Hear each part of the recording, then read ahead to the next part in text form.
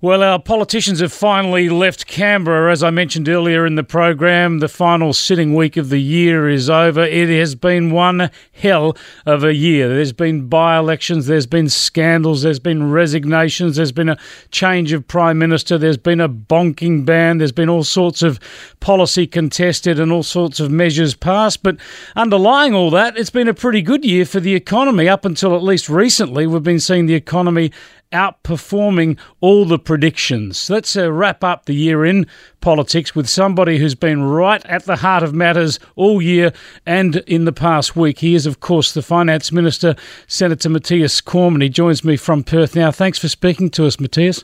Good evening, Chris. Good evening to your listeners. You must be very pleased to have gotten out of Canberra for the year. It's done now for the year.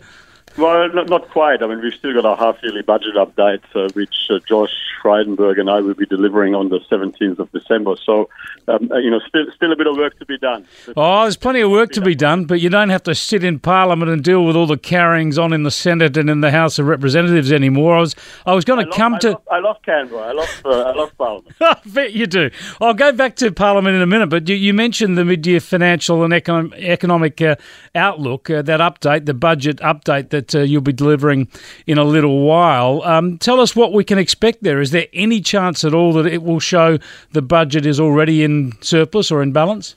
Look, I'm not going to deliver the half-yearly budget update for you today on your show, but I mean, obviously the most recent update was at budget time, and what that showed was that we would return to balance in 2019-20 and that we would return to surplus by 2021 and remain in surplus all the way through the medium term. But, I mean, if you look at the monthly financial statements that I release, every month you can see that we are tracking about $9 billion better than projected at budget time. There was a forecast deficit of about $14.5 billion at the time. But there are always a lot of movements up and down, in between budgets and budget updates, based on what happens in the economy, based on what happens with demand for services across health, education, and even across the board essentially. So we'll update all of that, and it'll be released on the 17th of December. I mentioned most of the economic news this year has been very good. Unemployment really at exceptional low levels around the country, 5% nationally. Jobs growth has been strong. Economic growth has been tracking well over 3%, higher than the budget forecast until this week. We got the national accounts this week, and they show economic growth dropping on an annual basis to below 3%. Is this just an aberration, or are you worried about this? Well, I mean, our economic growth in Australia remains stronger than any of the G7 economies, with the exception of the United States, and we remain well above the OECD average. Australia continues to perform well, but it's got to be said that internationally, in recent times, some of the downside risks that we identified at budget time, for example, in relation to global trade issues and the like, have materialized. And, obviously, moving forward, we will be monitoring that very carefully. But we remain optimistic. Australia is well positioned. We've been very much pursuing a pro-growth agenda when it comes to tax, when it comes to trade, when it comes to infrastructure, and we'll continue to press ahead with all of that. A lot of people will tell you, a lot of economists now will say that 5% unemployment is near enough to full employment these days. In New South Wales and Victoria, unemployment is about 4.5%. At the same time, we've got company profits are very strong, yet we're not seeing wages growth kick in yet. When is that going to happen? When are we going to start seeing people getting real wages growth? Well, wages growth has started to pick up, and obviously, as excess supply in the labour market goes down, and competition for the remaining labour force in the economy increases, you will see wages pick up by more. The alternative, if unemployment rises and there's less competition for workers, you'd expect wages to be lower than they otherwise would be.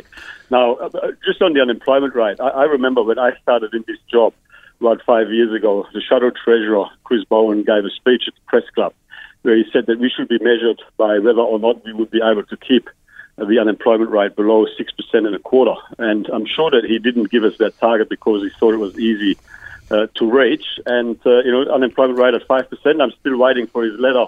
Congratulations. Congratulations, because we're performing so well against against what he thought should be our benchmark for success or failure. Look, it is a great thing. As we all know, there's nothing better for people in life than a job, than worthwhile employment. So it's a great thing for the country to have such low unemployment. We really do underestimate how well we're doing in this country so often. But I think part of the reason we do underestimate that is because we've had such chaotic political scenes in Canberra and around the states for that matter. But let's take you back to Canberra this week, Matthias Cormann. There's been all sorts of shenanigans, all sorts of games, but I would have suggested that Scott Morrison ended up at the end of the week, and the government with him, doing a hell of a lot better than you expected. When you flew back from Buenos Aires with him Sunday night into Monday morning, facing minority situation and Labor on the attack, you might have expected all sorts of things to go wrong, but you've got your encryption laws through the Parliament. And also, Scott Morrison has announced these new leadership rules, which I think most voters will find quite comforting. Well, we had a plan for this week, as we have a plan for every week. And, you're quite right. Mission accomplished at the end of this week. What we've been observing in Canberra in recent times is that Bill Shorten is getting more and more cocky. He thinks that he's already won the next election, and he's been bragging about all of the things that he would be doing to us this week, but none of it has actually materialised. Well, look at some of the things he was talking about doing. One was he was looking to try and refer Peter Dutton off to the High Court on his eligibility issues. He failed at getting the vote to do that. He was also talking about blocking these encryption laws, these anti-terror laws. In the end, he rolled over and allowed them through, which is a good thing, no, I would have thought. Well, it's a very good thing. But you're right. He was playing political tactics, putting our border protection and the integrity of our borders at risk, because he was lining up with the Greens to let the Greens back into riding Labor's border protection policies, undermining our offshore processing arrangements, and he held the changes to encryption laws hostage along the way. And what we wanted to ensure this week is that in the lead up to Christmas, our law enforcement and intelligence agencies would be able to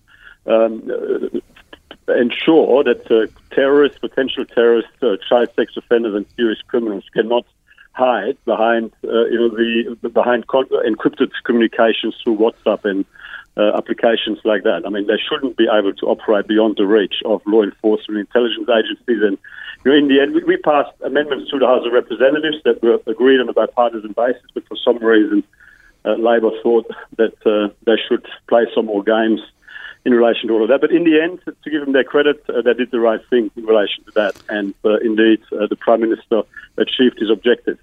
Indeed. I think the games they're playing on Nauru and medical evacuations, weakening our border protection regime, are very, very risky, not just for Labor politically, but more importantly, they're very risky in terms of Australia's message on border security, on the strictness of our regime. Those laws are going to go back to Parliament next year, aren't they? There must be a strong chance that Labor and the Greens and Independents might force this weakening of border security laws on the government. Well, the Labor Party keeps saying that that's what they will do, but I just point out to everyone, the Morrison government has been a minority government from day one, yet the Morrison government continues to enjoy the confidence of the House of Representatives, and the Labor Party has not been able to get any of its games through the House of Representatives. We obviously will continue to make the case to everyone in the Parliament as to why our border protection laws are important the way they are, including our offshore processing arrangements. There's a lot of lies are being told about all of this. Where there are medical issues in relation to kids, those transfers happen now. There's no need for a change in legislation to deal with that. But the legislation the Greens put forward with a number of crossbenchers supported by the Labor Party are very far-reaching. They would be taking people from Manus, and including those that have already been found not to be refugees. They would put the people smugglers back into business. And the last time that the Labor Party joined up with the Greens in relation to border protection policies, it had a devastating effect. 50,000 illegal arrivals, more than 1,000 deaths at sea. We just don't want to go back there.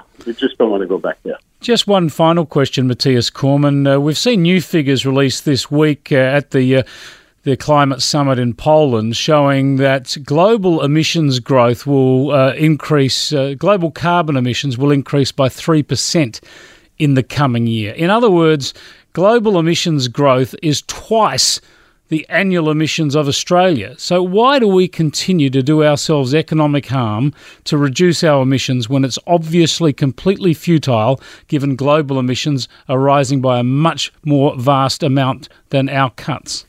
Well, our approach to our approach to emissions reductions in Australia is to do it in a way that is economically responsible. And, we have exceeded our emissions reduction targets and commitments under Kyoto 1. We're on track to meet our emissions reduction targets under Kyoto 2, and we believe that we can meet the sensible emissions reduction targets that we have agreed to in Paris. Please don't do any more. Please don't do any more in this space. It's costing us enough, and it's not doing anything to help the planet. If I may, so the Labor emissions reduction target of 45% is obviously excessive. It's madness. And pursuing things like a carbon tax, essentially what that does is just shifting emissions from Australia to other parts of the world, where for the same amount of economic output, emissions would actually be higher. So we would be shifting jobs and economic activity overseas, and the global emissions would actually grow by more than what emissions would be reduced in Australia. So we have consistently said that is not a sensible way to go. We believe we've got the balance right, and that is the way that we're going to continue to approach it. I look forward to hearing more about that debate in the lead up to the election as well. Thanks so much for joining us again, Matthias Cormann. Always good to talk to you, Chris.